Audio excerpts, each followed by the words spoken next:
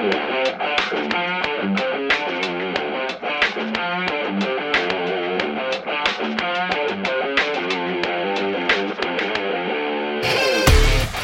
and welcome to The Transfer Window, the podcast that takes you inside the biggest deals at the biggest clubs in world football. I'm Johnny McFarlane, and joining me are our transfer market insiders and pundits extraordinaire, Duncan Castles and Ian McGarry. This week, Ole Gunnar Solskjaer is on a roll, but is his relationship with Sir Alex Ferguson a curse rather than a blessing? We look at why the Glazers might just prefer someone with a bit of distance from their legendary former gaffer. Chelsea has a habit of chewing up managers and spitting them out, and Maurizio Sarri is beginning to look like the latest in a long line to get fed up with club structures. We assess the Italian's reign so far and his relationship with the club. And Frenkie de Jong looks set to snub the Premier League. What does it mean that arguably Europe's greatest midfield talent sees his future elsewhere? Okay, well, the transfer window did predict that Ole Gunnar Solskjaer would have a titanic start to his career as Manchester United boss, but to be fair, we only thought that those first 5 games were extremely winnable, and we thought Tottenham might be a struggle, but he went to Wembley and Manchester United won. Duncan, what do you make of this start? 6 games in a row. I think, as you say, the Tottenham game was the telling one, and I think he showed something that we might not have expected to see from Solskjaer, in that game was won with a very clever tactical plan, where they'd studied Tottenham, they studied the way they'd been playing with the tight diamond midfield, with Eriksen and Dele Alli almost playing on top of each other. If you look at the average positions from recent Tottenham games, it's amazing how close the 4 central midfielders are to each other, allowing Son and Kane to do the attacking work, and then they push their fullbacks right up the pitch because they've got no one else to provide width. And what Solskjaer and his coaching staff had done they had an entire week to prepare for this game, which obviously was a help. Warm weather training. You saw Jesse Lingard after the match talking about how they'd spent the week practicing in a different formation they used for the match. He spotted that weakness, and they decided, right, we're not going to play with Rashford as a central striker, as we have been doing, and we're not going to play in a 4-2-3-1 with Pogba as a number 10. We'll bring Pogba back into a 3 in the midfield to give us more bodies where Tottenham have most of their bodies, and we'll get Rashford to play in between the centre-back and behind the left-back, and Anthony Martial to do the same on the opposite wing, off the right-hand-sided centre-back and behind the right-back, and then Lingard just playing in ahead of Harry Winks in the space between him, and get the ball forward as quickly as possible. Telling that David De Gea was playing the ball long, not passing it out from the back. The midfielders also hitting quick passes, and that's where the goal came from. A brilliant quick pass from Paul Pogba. I think, said this before, I think Pogba is probably as good a long passer of the ball as anyone in the division. And when he sees them and hits those passes quickly, he sets up goals, as he did there.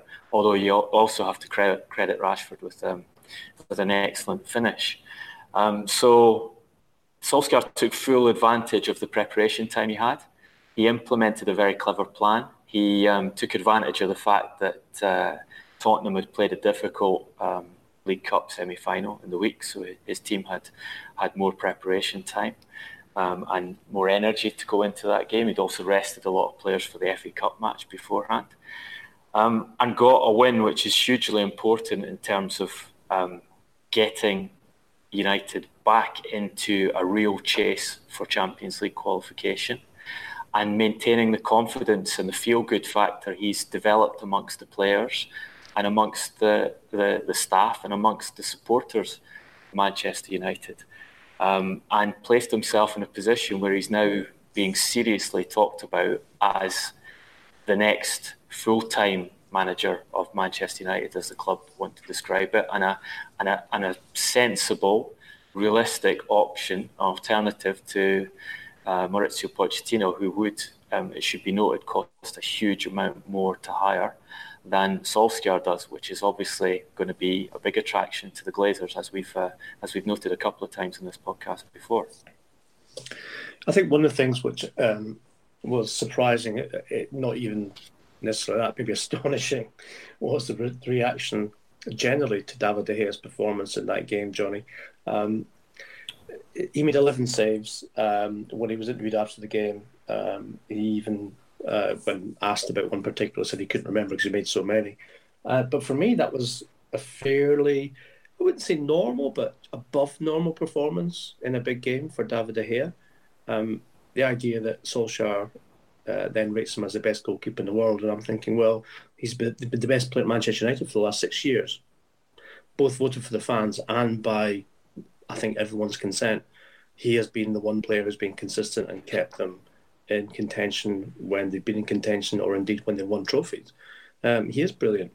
So this notion that, we all wake up to the idea on Monday morning that David De Gea is, somehow shocking us with his brilliance is nonsense. The other point I'd like to make as well is that Solskjaer has been very verbal and very open, and there's nothing wrong with that, in his gratitude to Sir Alex Ferguson in terms of his advice and his help since he has come in. It's natural that a player who spent so many years under his guidance and is such a massively influential figure would consult the greatest manager the club has ever had, coming into a crisis situation as he did, and then taking that on. I'd say to Ollie, be careful what you talk about in public or even in private, because it is absolutely the case that when the Glazers were negotiating Ferguson's retirement in 2013, that they did so on the basis that they wanted more influence in the football department and football operations, because Ferguson, as we all know, was king of all he surveyed at Old Trafford and beyond. So they effectively ostracised Ferguson for 5 years during the reigns of David Moyes, that would be a good one, wouldn't it? David Moyes, Louis van Gaal, and then also Jose Mourinho. And Ed Woodward, in direct correlation with Avram and Brian Glazer, were responsible in terms of transfer policy, recruitment research, and then, of course, the actual signing of players. I'm not saying there was no inclusion of any of the coaches at that time, but what we know from Jose Mourinho's time there is that he didn't get the players he wanted. Now, I don't think the Glazers are people who change their mind very quickly, even with 6 wins on the trot under Solskjaer. And therefore, if they see Solskjaer as a kind of, Fergie buddy, and Ferguson having influence on training, he's been to the training ground twice since Solskjaer has been in charge. Solskjaer has openly admitted that he speaks to Ferguson regularly with regards to everything concerning the football club. And you have to at least surmise that when it comes to team selection, even, that Fergie may well be having a little influence there. I'm not saying he is. I'm just saying you have to think that that's one of the key, if not the key, decision made in any week of a football manager, is the team he puts out and the tactics he plays. Now it's working. That's the first thing. But if it's working because Fergie's helping him, the Glazers are going to look at that, I think, as an Achilles heel in Solskjaer. Because what they don't want come this summer is a fan clamour for Solskjaer to be appointed with the correlation or the admission and also daily intervention of Ferguson in Solskjaer's reign as a coach at Manchester United. That's not what they want, because then, I think everyone who knows Sir Alex Ferguson will attest, he's not someone who just puts 1 sugar in his tea. He'll put 4 sugar in his tea if he thinks that's going to be an advantage for him in any way. And by that I mean he will give more advice rather than less. So if I was Solskjaer, and I'm sure he does have ambitions to take the job full time, then I would be careful, certainly at least what I admit publicly, about who the man he calls the gaffer giving him advice. I think you're 100% correct that Ferguson was sidelined by the Glazers for many years at United, and that getting him out of that position of power was one of the things that was very important to them in 2013. I would, however, add that my understanding of where the Glazers are from studying the club in the period when they've been in control and talking to people who've worked at the club, what's more important to them than anything, than any kind of power struggle, is making money.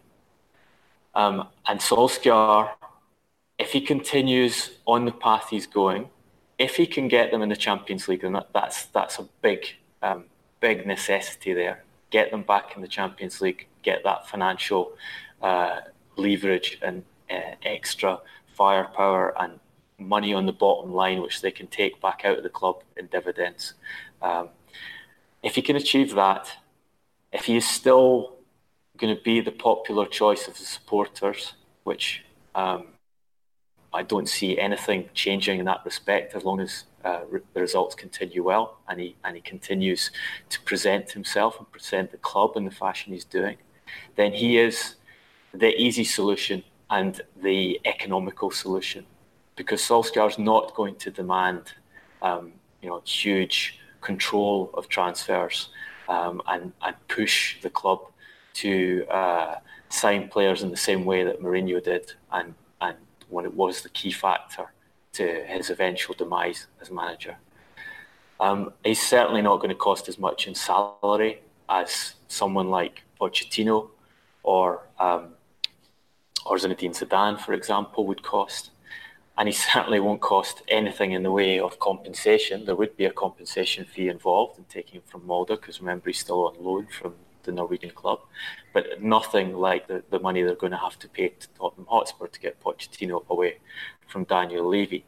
So he's a very economical and populist solution.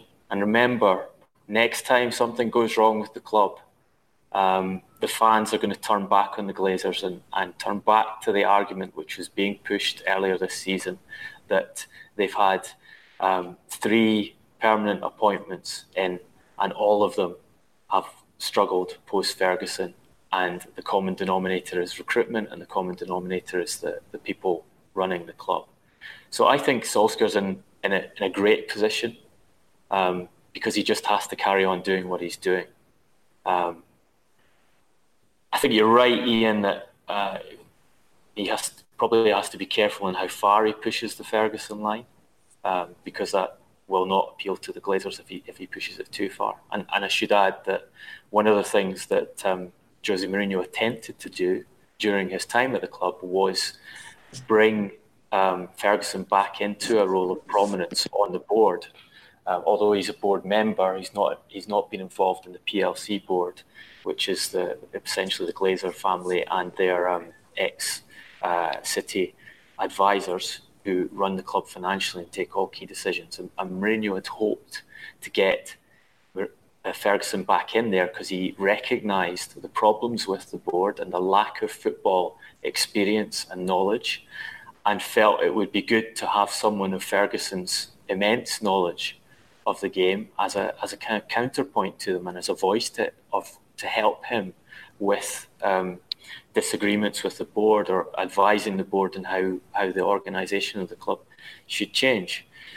So yeah, it's an interesting situation to watch how he handles it. I think one other thing to watch was Solskjaer, because he's now demonstrated that he can come up with a tactical plan, or at least the team, he set a group around him who can do that.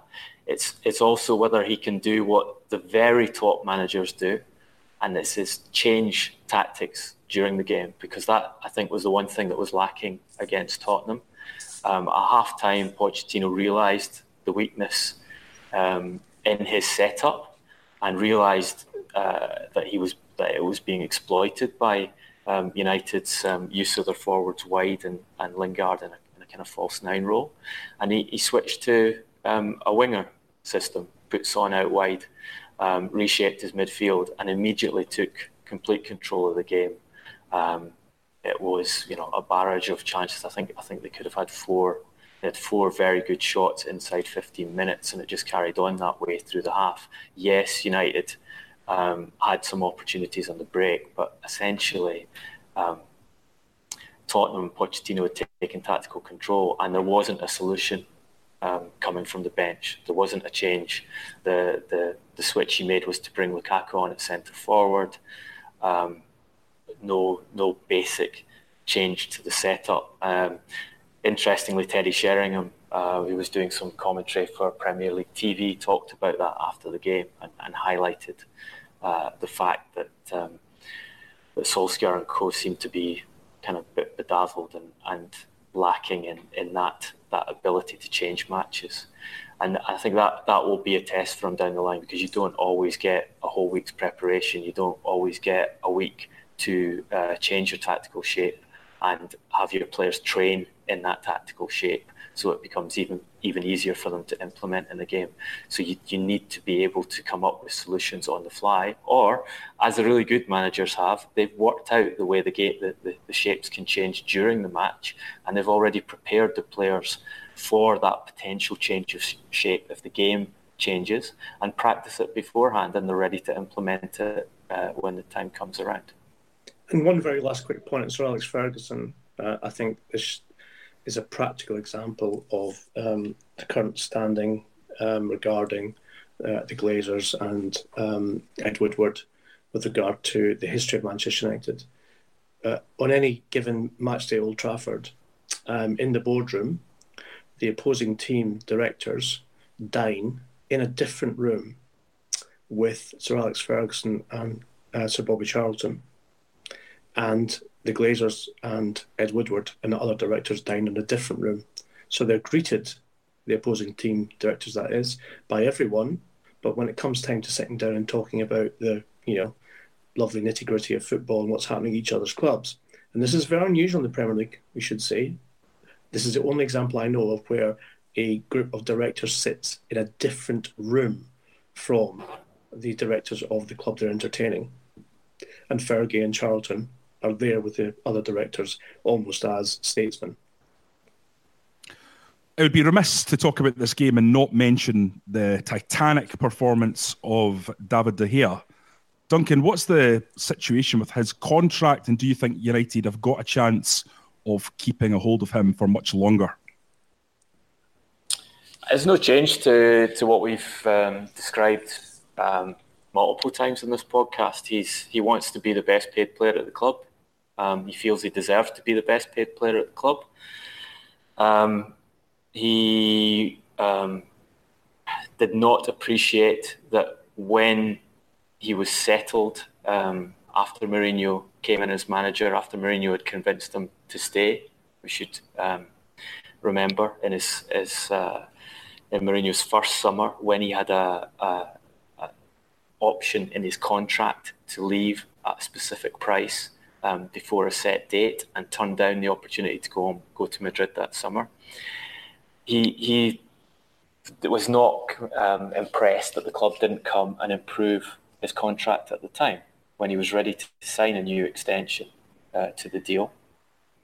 And he's waiting for them to reward him appropriately for what he feels his talents are and what he feels his contribution has been to Manchester United. So he will be down to the final year in the summer.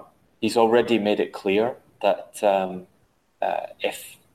if they do not give him what he wants, he will run his contract down and leave on a free transfer. I don't think he wants to do that. I think he's quite happy to carry on at Manchester United, but he's not going to be shortchanged to do so. So it's a very simple equation of United have to pay the player what he feels he deserves, and he will extend. If not, they lose him for nothing to the highest bidder, who will be paying a... Who will be Paris Saint-Germain, Duncan? Who could well be Paris Saint-Germain, yeah, they're one of the candidates. Moving on to Manchester United's former assistant manager, Duncan, you have some news regarding Rui Faria. Yeah, so Rui Faria, as we know, resigned as assistant manager to Jose Mourinho after 17 years working together in the summer to spend time with his family, take a break from football and consider his options before starting as a manager in his own right. He's had quite a lot of offers in the interim period, but he's currently in Qatar making a final decision and an offer to take charge of the Qatari champions, Al Duhail.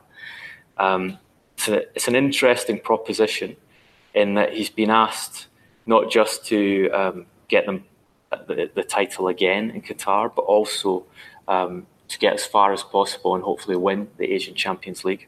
But then there's a third element to the job, which is because Al Duhail have quite a lot of the Qatar national team players.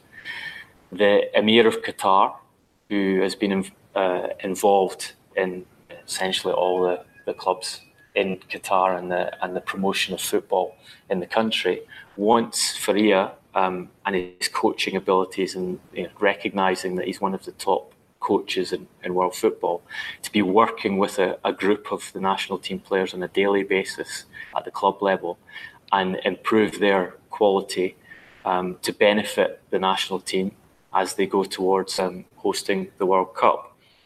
I understand the offers for a year and a half with an option of another year. And I think he is, from what I understand, very tempted by the role. Obviously, it's a position that comes with a large financial remuneration, and it's an option to kind of make money from the game that he might have made earlier if he'd become a first team manager in his own right. I understand that Qatar is quite appealing to him as a place to live because he can take his family there. He thinks it's a cosmopolitan setup where there can be a reasonably high quality of life compared to places like Saudi Arabia or China, where he's also had offers from. So looks like that's where Faria is going to be starting his career as a manager, and you can expect a decision, if not today, certainly before the end of the week. Can't believe he's not interested in Huddersfield. That's just, off the scale there, Duncan. Given what you just said about cosmopolitan centres of football and financial remuneration. Well, he's turned down a few jobs that you would think would be very appealing. One example was Monaco approached him to take the job, but I think he's a very canny individual, and he knew the problems that were involved at Monaco and the problems that have been evident since Thierry Henry took over there. So I think it's a sign of an individual's intelligence when they know the first job as the manager can be important to the perception of them going forward, and you want to go somewhere where you can be a success. And I think that there's been a reluctance to take on the jobs that were initially presented as available because of problems within the clubs, and Monaco being a good example of that. Okay, well, we're moving on to Chelsea now, where Maurizio Sarri has had a decent start to life in West London. They sit in fourth position. However, cracks are beginning to show in his relationship with the club and Marina Granovskaya. Ian, what's the latest? Yeah, it's this is a developing one, Johnny, it has to be said. Sarri, I think we could accurately describe as a little bit of a loose cannon in terms of he's not a yes man. He's not willing to bow to everyone else's will when asked to. Give a small example of this and then go on to what we're talking about in terms of transfer business.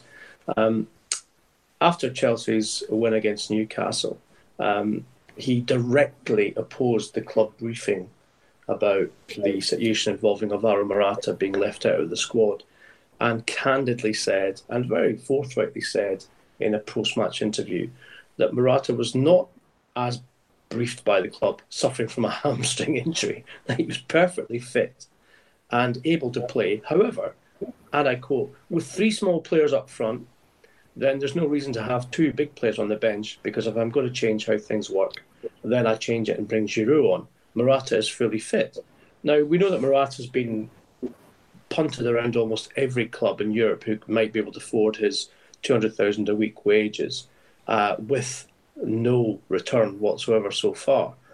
And this is the kind of thing that Chelsea as a club do not take lightly, nor will they respond to it well when the manager blatantly contradicts them publicly with regards to what they've said and then what he then gives as the actual reason. Obviously, as a manager, he knows. So that's the first little crack, I think, that you see in terms of the relationship which exists between Sarri and the people who are running the club, and in particular, the de facto chief executive, Marina Granskaya, who is on the football board and runs transfers. Sarri made it very clear, and we talked about this last week on the transfer window, that he wanted a player to replace Cesc Fabregas in midfield in terms of his squad before Fabregas was allowed to leave. Here we are today. Fabregas has made his Monaco debut and still no players come in. Now, as I said, Sarri is not going to be happy about that. I think what's happening is he was given, let's just say, a gift in the summer when the club bought Jorginho from his former club Napoli for a vast amount of money for a midfielder who effectively didn't really command that kind of price. But it was a case of, well, he's come in, he's a new manager, we'll keep him happy. And that's fine. And Jorginho has performed pretty well, albeit at the expense of moving N'Golo Conte, probably the best player in that position in the Premier League, to a right-sided midfield position, which has caused consternation in the Chelsea dressing room as well as amongst their fans. However, with what's going on now, what we've seen is that Sarri, a man who came to management late in his life, who only worked in Italy before now, focuses himself on players that he knows, respects, thinks well of in Serie A. So Gonzalo Higuain, who worked with him at Napoli, is someone who he wants to bring into the club on loan at least, if not as a permanent transfer. But he's 31 years old. It would be a very expensive signing. And the club, Chelsea that is, are apprehensive, if not slightly recalcitrant about bringing a player of that age in on such big wages, etc., not knowing what they'll get out of him or not. This is a guy who has been effectively not good enough for Juventus, which is why he's on loan at Milan. And then you've got Barella as well, another player who I think we spoke about last week, who was a very good prospect 5 years ago, but doesn't really seem to have progressed enough to justify the price tag that he has. So you're in a situation now which I think effectively almost every Chelsea manager in the last decade have found themselves in a January window, whereby he has identified particular positions in the team that need to be strengthened. He has gone to the board of directors, and in particular the head honcho, Marina Granskaya, and said, these are the players I want. And he's effectively been told, well, we don't agree with you. We don't think these players are either worth the money, or they are good enough, or they are young enough to bring into the club at the prices that are being quoted. And therefore, we'll give you alternative suggestions, and then you can make your mind up, or we'll make our mind up most likely, as to who actually comes in. So, like I just said, they're not near to the divorce course, as Chelsea have been repeatedly with Mourinho, with Conte, etc., just yet. But I think Sarri's character is one which, I don't know, I don't think he'll put up with it as long as even Conte did, which was only 2 years. And therefore, if things don't improve in this window, and indeed the team suffers in terms of results, as a direct consequence of the inaction of the football administrators to strengthen the squad, then he'll go towards the summer and he may well think to himself, I'm not going to put myself out there anymore because I'm not failing on my own terms. I'm failing on the terms of someone else who I don't believe knows as much about football as I do. So, Ian, just quickly, has he enhanced his reputation in his time at Chelsea so far? Probably he has, Johnny, in terms of the way that the team have played. But let's face it, they're not really in contention for the Premier League. Their Champions League path would be very, very difficult, if not, impossible in terms of winning that. So in terms of winning a trophy in his first season, I think we're he's got the potential, obviously, to get to the League Cup final, having lost just 1-0 to Tottenham last midweek. But a League Cup is not enough at Chelsea. So the FA Cup still obviously is there for them. But at the same time, again, Champions League and League title are the only two trophies that Chelsea care about in terms of their prestige. And I think he's far away from both of those. And I think Sarri will feel that one of the reasons for that is he's been let down in terms of augmenting his squad. And as I said, he's not the kind of character, he's not docile, he's not malleable. He won't be pressured by someone else to change his mind about something. And therefore, as I said, it's not quite at the divorce court yet, but I think we're seeing definite cracks in the relationship between the club and the manager. I have a degree of sympathy for Sarri because this happens with every Chelsea manager. There's always a conflict with the club over transfers. The manager always loses eventually, and the manager's always sacked eventually. Where I question some of what he's doing is a lot of this has been brought on by himself. It's the dogmatism of his tactics, the way he sets the team up, choosing Jorginho, who he felt was fundamental to the way he wanted the team to play, but then moving N'Golo Kante, who most people would argue is one of the best, if not the best, in that position in world football, to another role to accommodate Jorginho, and then saying things like, we need an immediate replacement for Fabregas because I don't have any backup for Jorginho. If he gets injured, that's just making himself so open to external criticism. And even Marina Granovskaya, with her limited knowledge of football, must see the problems and the obvious flaws in that statement. And I think, when you start talking publicly about transfers and start undermining the club position at Chelsea, then it is a one-way path, unless you win the Premier League title or win the Champions League.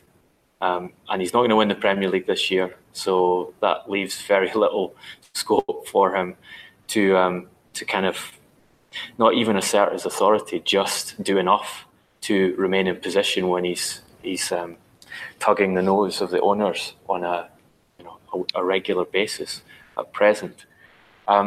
Again, I think the lack of rotation in his system and the way he makes his midfielders run so hard, the amount of work they have to do because of the way he asks them to press opponents and also get forward, break beyond the line to create chances for Jorginho's passes through. It's no coincidence that that's come to hurt them in this winter period where you have fixture after fixture and no break, as he had in Italy. And performances have tailed off. It's not a surprise that the players are tired and they're struggling with repeated matches. And it's not a surprise that opponents have watched the way he sets his team up, sees that he makes little variation to it and come up with plans to compete against it. I think also, if you look at Chelsea's financial results this week, they're very telling. The club made a £67 million profit last season, the third highest ever achieved in the Premier League. More importantly, they made the highest ever profit on player transfers by a Premier League club, reporting profit of £113 million. And if you look at there's a recent history in the transfer market, it's quite incredible. It's 13-14, 14-15, 16-17, 17-18. They all made, every year they made profit on transfers.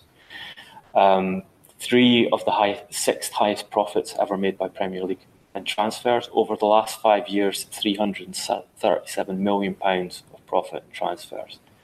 They're not making, this year has been an exception in the degree of profit they've made. Generally, they're pretty close to breaking even.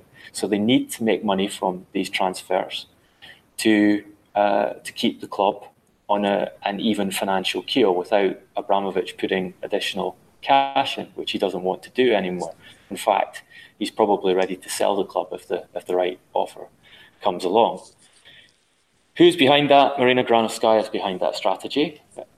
we've talked about it many times. It's about buying players, not necessarily to play for Chelsea, but to have talents, to develop them under the Chelsea ownership, to loan them out to other clubs and take profits on their sales. And it works. It's been very successful. It's being targeted by FIFA at the moment, who want to limit this kind of policy of stocking up on talent by big clubs like City and Chelsea, because they feel it's bad for the rest of football and bad for the players in many cases. But the underlying point is this is fundamental to the way Chelsea work. It's fundamental to Marina Granovskaya's role at the club. It's fundamental to what Abramovich is asking her to do. So if you question it, if you pressure her to do different things by using your ability to talk to the press, talk to the fans on a bi-weekly or more basis, there's friction within the club. And it's only because you're undermining the central plank of Chelsea's operating strategy. And as we said before, when you do that at Chelsea, it only goes one way. They bring in another coach who they believe will do what he's told for long enough and keep them in the Champions League and keep things ticking over. So moving on to a player that we've already discussed here on the transfer window, Frenkie de Jong, Ajax's uber-talented midfield schemer. Now, we discussed how Manchester City had been looking at this player in a great deal of detail. Pep Guardiola fancied him. But now it seems like he is off to pastures new abroad. Duncan, what's the latest on Mr. de Jong? Yeah, so the latest on de Jong is that PSG have furthered their pursuit of the player in that they'd already proposed a deal of 75 million euros to Ajax several weeks ago. They've now agreed personal terms with the player, and they're very much in the box seat as far as recruiting him is concerned. It's not completely done. I think this leaves open the possibility for one of the other clubs that are interested in him matching or bettering the financial terms offered both to the club and the player, or coming up with a more interesting proposal to the player. And I know de Jong's preference has been to play in Spain, but I think he's hindered there in that Adrien Rabiot, who he will be replacing at PSG, has refused to sign a new contract there and is on his way to Barcelona, and he's the cheaper option for Barcelona, who, as we were talking about wages at clubs, and Barcelona have the highest wages in world football at present, so there is a kind of restriction on them in terms of doing really super big deals for young players like de Jong.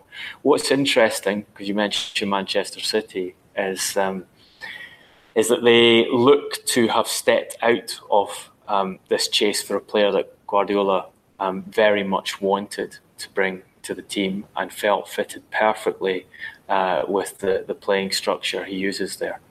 And I don't think it's unconnected that Guardiola, before the Wolves match on Monday night, gave a press conference in where he was asked about signing another midfielder, Ruben Neves, from Wolves, and actually a story we did on the podcast several months ago that Wolves valued the player Neves at £100 million, and saying that, yeah, I saw those stories about his price. There's no way we would pay that much for a holding midfielder, and going on to essentially complain about the budget available to him, which is quite incredible, really, given that he has the most expensive squad in world football, and that the club has spent the best part of £1.5 billion on transfer fee commitments since 2010. But Guardiola is basically complaining about not having enough cash made available to sign further players to that team. And what he said was, our wage bill for the players is 8th or 9th or 10th in Europe. So there are 8 or 9 clubs where the wages are higher than what Manchester City pay. We try to be stable in everything. We won't actually know whether that's true until all the 18-19 accounts are released. I would be incredibly surprised when the 18-19 accounts are released to discover that Manchester City are as low as 8th, certainly as low as 10th in Europe on wages paid. If you look at the wages as declared by the clubs in their latest accounts, City currently stand 4th in the world, behind Barcelona, who have got almost 500 million euros committed to wages last season. Real Madrid, who are close to 400 million. Manchester United, 337 million. Manchester City, 296 million. Probably PSG will go past them, but then you've got Bayern, Juventus, Chelsea, who will not go past them. They announced their wages and they're still significantly lower than City's for last season. Liverpool and Arsenal, again, no chance of those two going past them. So why is Guardiola complaining? Well, he's always complained about signings. He's always pushed the club to get more. He's always wanted 2 for each position. But I think there's possibly a little extra element here in the financial fair play investigations that UEFA, FIFA and the Premier League are engaging in following the revelations about the club. And I think it looks as though Manchester City have decided to step away from some of these deals because they're concerned that they're going to get caught out in the financial fair play investigations and have to bring their future wage bill and the future expenditure on transfers into line. And I don't think this will go away. If Manchester City fail to win the Champions League, as Abu Dhabi are pressuring Guardiola to do, and if they lose the Premier League title to Liverpool, I think we'll be hearing more about this from Guardiola. And it will be interesting to see how the club handle that if he does persistently talk about transfers, saying, we can't do that because we don't spend big and we don't spend enough for our players' wages and we're being outcompeted by the rest, given that they've already spent more on him than any manager's ever had in the history of the game. The other thing about this, Duncan, is that it shows that the financial power of the Premier League is not as great as perhaps the broadcasting rights or the image of the Premier League likes to present. Frenkie de Jong was on the radar not just of Manchester City, but of effectively all of the elite clubs, so Manchester United, Chelsea, Spurs, and Liverpool as well. And so the fact that he's chosen possibly PSG, and again, you've got to look at the financial aspect of how players are paid at PSG as well, but effectively going to compete in a much more inferior league in terms of competition. We know that Neymar plays about 16 relatively competitive games a season since his move there from Barcelona, and most of them are in the Champions League.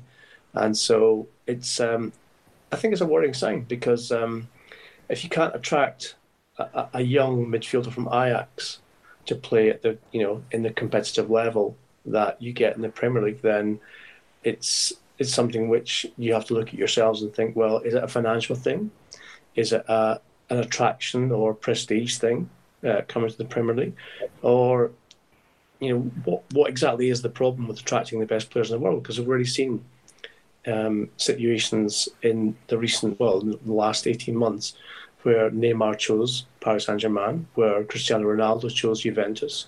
And whereas in the 1990s and early 2000s, the Premier League was the destination for the best players in the world to come, I think in the last 3 to 4 or 5 years, we've seen that very, very small group of players who can be counted as the best in the world either remain, in the case of Leo Messi, when he was courted extensively by Manchester City, Neymar by Manchester United, Frenkie de Jong by almost every elite club in England now as well, choosing to turn their back on a Premier League move.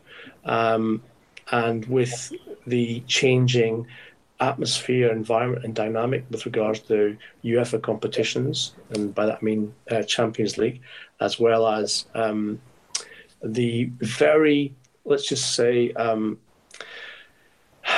not just, I hate to say, because it seems very kind of, I don't know, you say the physical nature of the Premier League can be off-putting to skillful foreign players. I think it's more the arduous nature of the competition itself, 38 games plus cup games and Champions League, whereby players do get fatigued and burned out. And I think we'll end up, I believe anyway, seeing other players leave, and the most notable being Eden Hazard will leave for Real Madrid this summer. And part of that will be because of the reasons I've expressed, but also because of the problems we have currently in presenting the Premier League as the place to play. I disagree with you in the idea that the best players in the world ever came to the Premier League. I don't think that the Premier League ever managed that. If you look at it, he was never the best player in the world when he signed. I mean, he was a gamble at the time who hadn't really established his career. Or if you're talking about the Kakas, the Cristiano Ronaldos, they move when they're at the peak of the game. If you're looking at Eden Hazard, he's not going to move to another Premier League club. Peak of the game, he either goes to Real Madrid or he finishes his career elsewhere. They've always chosen La Liga, essentially. But they're not choosing PSG. Yeah, I was going to say that the problem for the Premier League is not only are they not picking up the guys at the top of the game, like the very best players, which they never managed to do, which Manchester City have tried to do. They tried to get Messi out of Barcelona, and all they essentially succeeded in doing was handing Messi the biggest contract in football, because he took that to Barcelona and said, "This is what I've been offered. If you want to keep me, you pay these terms. There's no negotiation involved. You pay it. Otherwise, I'm leaving because I've got this offer elsewhere." That's what City achieved when they went after who they perceived to be the best player in the world. Ronaldo, the other best player. But Duncan, that's my point. They couldn't attract Messi, even on those terms. Messi preferred to stay in Spain, so they can't attract these great players now. And they're failing to attract the best young players. Yes, I think that's the more interesting thing, because now you have Barcelona, Madrid, and Paris Saint-Germain with their resources focusing on players in their early 20s or even younger as the guys who are going to turn into the next tier of potential best players in the world, and paying huge amounts of money to get them. Previously, the Premier League was quite good at that. They have had a lot of success for several years targeting that age range of players and paying what were very high fees for them, not the amounts we're talking about now, but in relative terms, outbidding everyone else for that tier of players. But now they've got competition from clubs with bigger wage budgets. Madrid and Barcelona are able to outpay everyone because they have a larger chunk of the broadcast revenue. In Spain, and Paris Saint-Germain are able to outbid almost everyone because they're run by a nation state. So the Premier League's kind of getting hit both ways there now. And it's an interesting switch and dynamic in the market.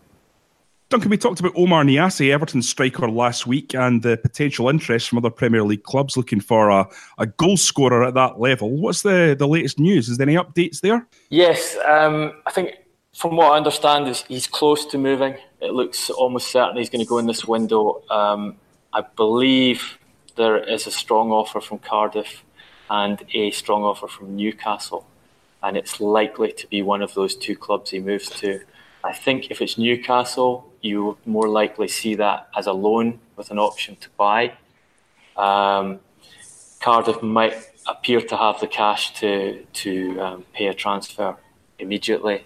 Everton would prefer to sell and get money in the bank and move the player on. And the player, as we said in the podcast last week, is desperate to get on the pitch, show that he can score goals in the Premier League, and re-establish himself as a first choice for a striker. He's done that before, and he's frustrated at Everton and wants to be playing. So that could be done before the end of the week. Okay, moving on to the quickfire round. This week we've been inspired by the potential moves of Marko Arnautovic and Moussa Dembele, who are on their way to China. Now, these guys are still at the peak of their career, still firing on all cylinders in the Premier League.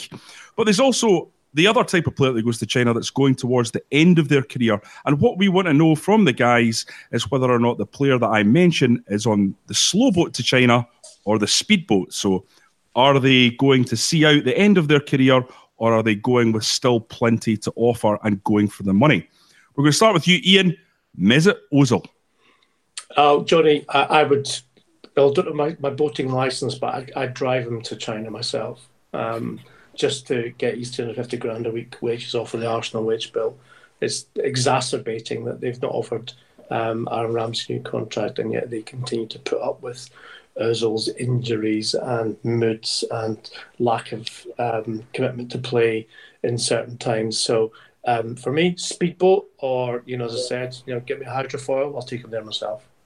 Captain McGarry's getting his sea legs ready. Duncan, Luka Modric. Luka Modric, I think definitely a slow boat to China. Modric wanted out of Madrid in the summer, had a deal in place to go to Internazionale, which Madrid blocked sensibly on their part. Is keen to cash in on his status as Ballon d'Or winner, and understandably so, because he's always been a very low-profile player relative to his ability. And I hope he ends up at a club like Inter rather than where he's paid as he expects to be paid, rather than having to go to China to get that money. So hopefully a slow boat for him. Ian, I don't know how goats get on in China. Lionel Messi. Oh, it's a good question, actually. I've had many a good goat curry in Africa, but I've never been to China, so I don't know. No, I think Messi is someone who is above and beyond. He's getting more money playing at Barcelona than he would even get in China, Johnny, so I don't see him being tempted. Leo Messi is probably one of the only two untouchable players currently in world football with regards to their status, what they earn, and their reputation. I think Messi, having signed his new contract with Barcelona, will probably retire from there. If not, I think America, only because of the attraction of playing there and his family life. So I'd say there's no boat to China for Leo Messi. One of only two players, says Ian. Is this name perhaps the other one, Duncan? Cristiano Ronaldo? Well, Cristiano Ronaldo's obviously had huge offers from China in the past, immense riches placed in front of him if he was prepared to go there. But the man's so motivated by, as we've said many times, not by simply demonstrating himself to be the greatest footballer of all time. He wants to be recognised as the greatest sportsman of all time. He wants to play until he's 40, and he wants to play at the top level until he's 40. And I think part of the reason he moved to Juventus was there. So I don't see him taking again any boats to China anytime soon, because he's still highly competitive at the top level. Wouldn't surprise me if he adds another Champions League success at Juventus this season, and it ends up yet again being the top scorer in the Champions League this season. So forget about China. He's focused on European football. Well, we're going to move on to managers now, and this one's a name that's very close to Ian's heart. Big Sam Allardyce. I do hear that in China they do a supersized chow mein, which obviously could have Big Sam's name on it. The shock news that Huddersfield may not be interested in the Great One in saving from relegation, having parted company with David Wagner, is something which will be preying on his mind, because it seems that even the jobs that his gargantuan expertise is made for may no longer be coming his way. So I think with Big Sam, I think there's a speedboat waiting, parked somewhere near his northwest home, probably Liverpool to take him there. So if he gets a chance, I think we know that the lure of a job and the lure of very good remuneration is something close to his heart. So I'd put him on a speedboat. Duncan, Monsieur Arsène Wenger.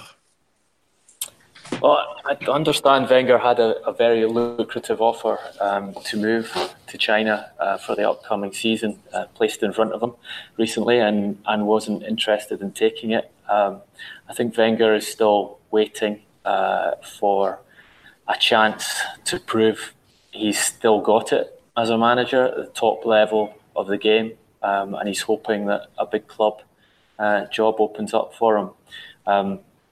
And I would also say, as someone who began their journalistic career in Japan, if he was to take a national team job, that's the one I wonder whether he would go for. He was immensely popular in that country. I mean, treated almost like a demigod.